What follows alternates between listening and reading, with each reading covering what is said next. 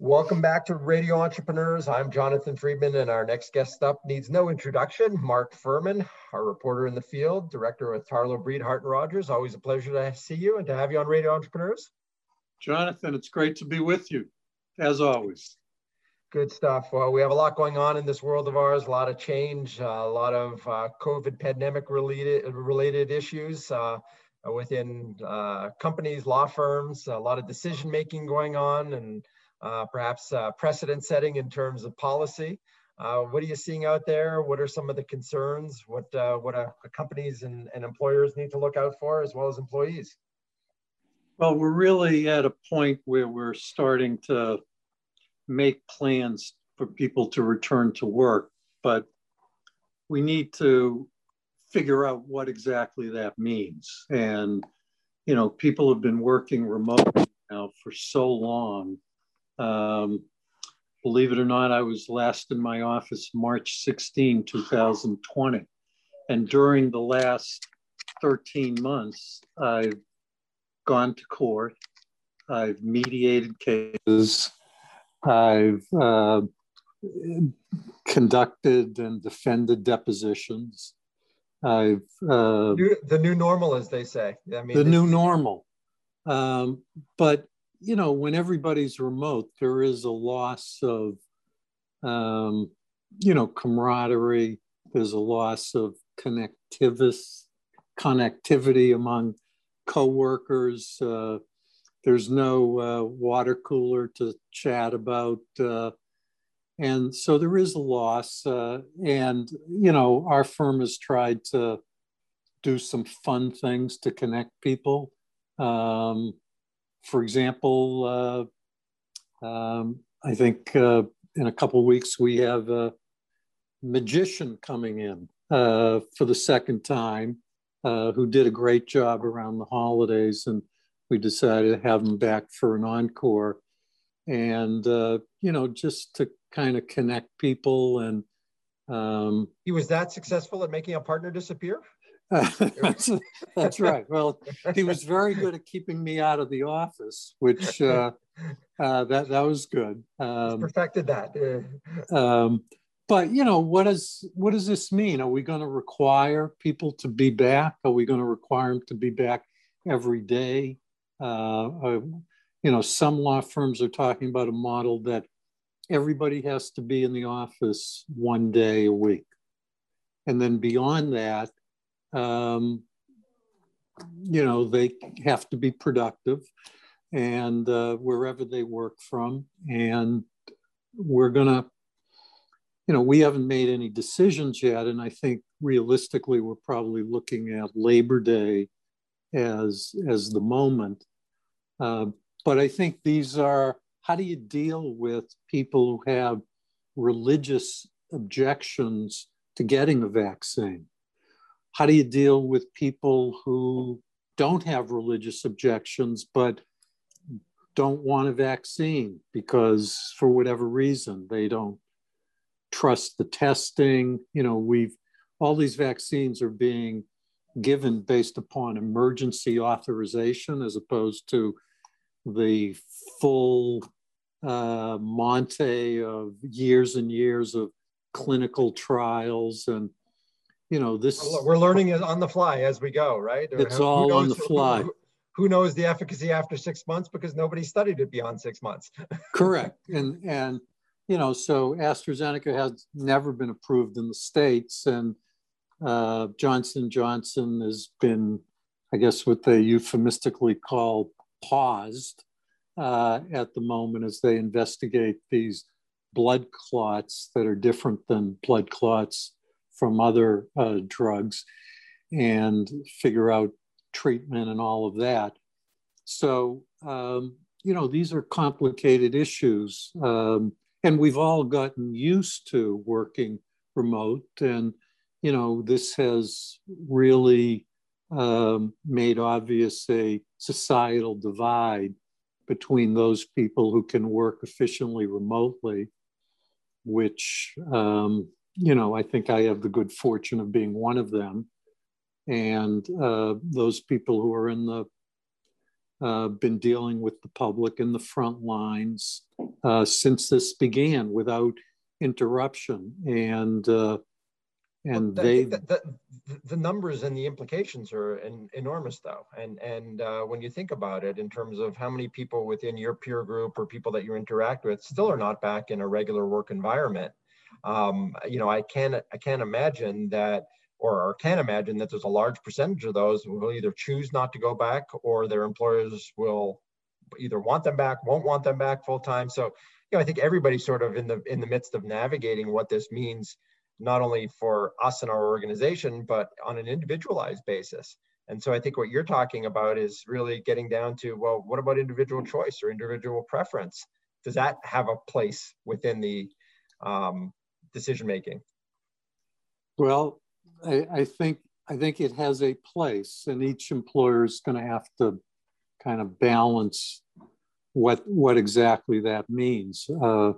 If one thing has become clear during the pandemic, it's that the United States Supreme Court is going to treat religious liberty as a high value proposition here. They've struck down a lot of these emergency orders that have impacted religious get-togethers, and they've really scrutinized those because of free exercise. Religion is included in the First Amendment to the Constitution. So this court has made that, I think, crystal clear. So that's going to impact where there are religious issues. But, anti-vaccination views are shared for non-religious grounds too, just on either distrust for the government or personal liberty types of claims. And so what do you do if you have 50 or 100 people in the office and you have a person who isn't going to get a vaccine? I mean, can you require it? I was just reading about all the universities who are struggling with this for the fall semester. And an increasing number are requiring vaccinations as a condition to returning to the, to college in the fall. So there's going to be litigation, and there are going to be people claiming a religious objection. There's going to be people claiming a liberty objection, and employers are going to just have to grapple with it. Our office has been open this whole last 13 months, and people can come in, but we have a skeleton crew, but very few lawyers come in, but everybody's working.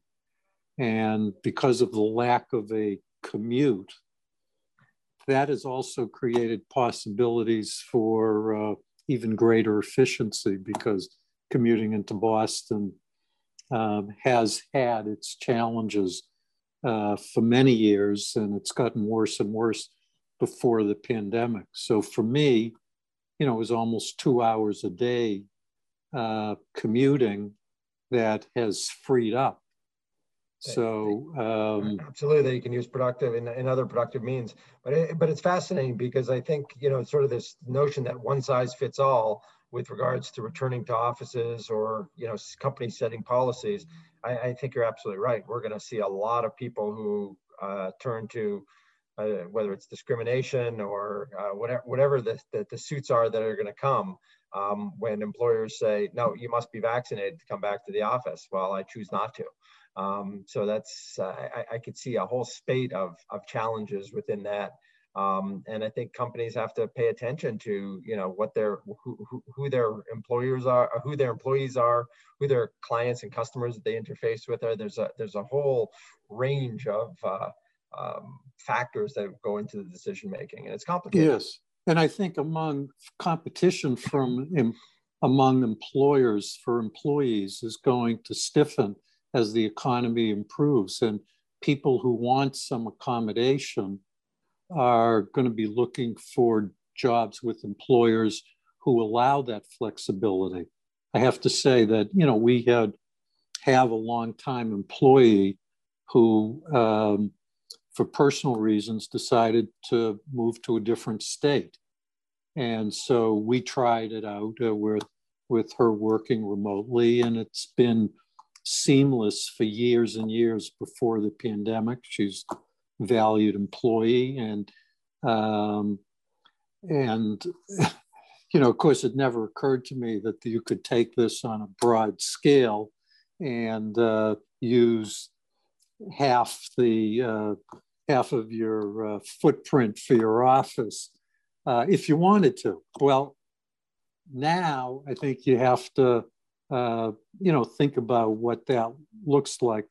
There's been a lot of talk of the glut of office space in metropolitan areas, in the urban areas, downtown Boston, for example, and people are reimagining the office. Another aspect, I think, Jonathan, is there was, before the pandemic, work, and then there was non-work / family, and there was a division. It was pretty clear. You took public transportation or drove your car to work, and you stayed there, and then you went home, and at that point you engaged in your personal life. Well, as people work from home, all blended. It's all blended, and we've had this period of time where kids are home and people are working, and there may be a spouse working from home and another spouse who's working in person outside the home, and kids are in school remotely, but they're home. It's just it's a new world. And so, this is going to accelerate, I think, societal changes that would have occurred over time as a result of technology and what it allows people to do in terms of work. But everything's going to be expedited. And I think we're going to see in the last quarter of 2021 more permanent ways of trying to structure work environments and work from home and all of that. So it's exciting to see how this all plays out. Absolutely. Mark Furman, it's always a pleasure having you on, looking into your crystal ball and seeing some of the challenges that office environments and corporations are going to face, and having experts like yourself to help them navigate through. Mark, if people want to reach out to you, what's the best way for them to reach out to you? I can be reached at either 617-218-2025. It's my direct line, or M. Furman, FURMAN at tbhr-law.com. Excellent, Mark. Always a pleasure to have you on, and always a pleasure to see you. I'm Mark Furman, Director of Tarlow, Hart, and Rodgers, and we'll be right back with another guest on Radio Entrepreneurs.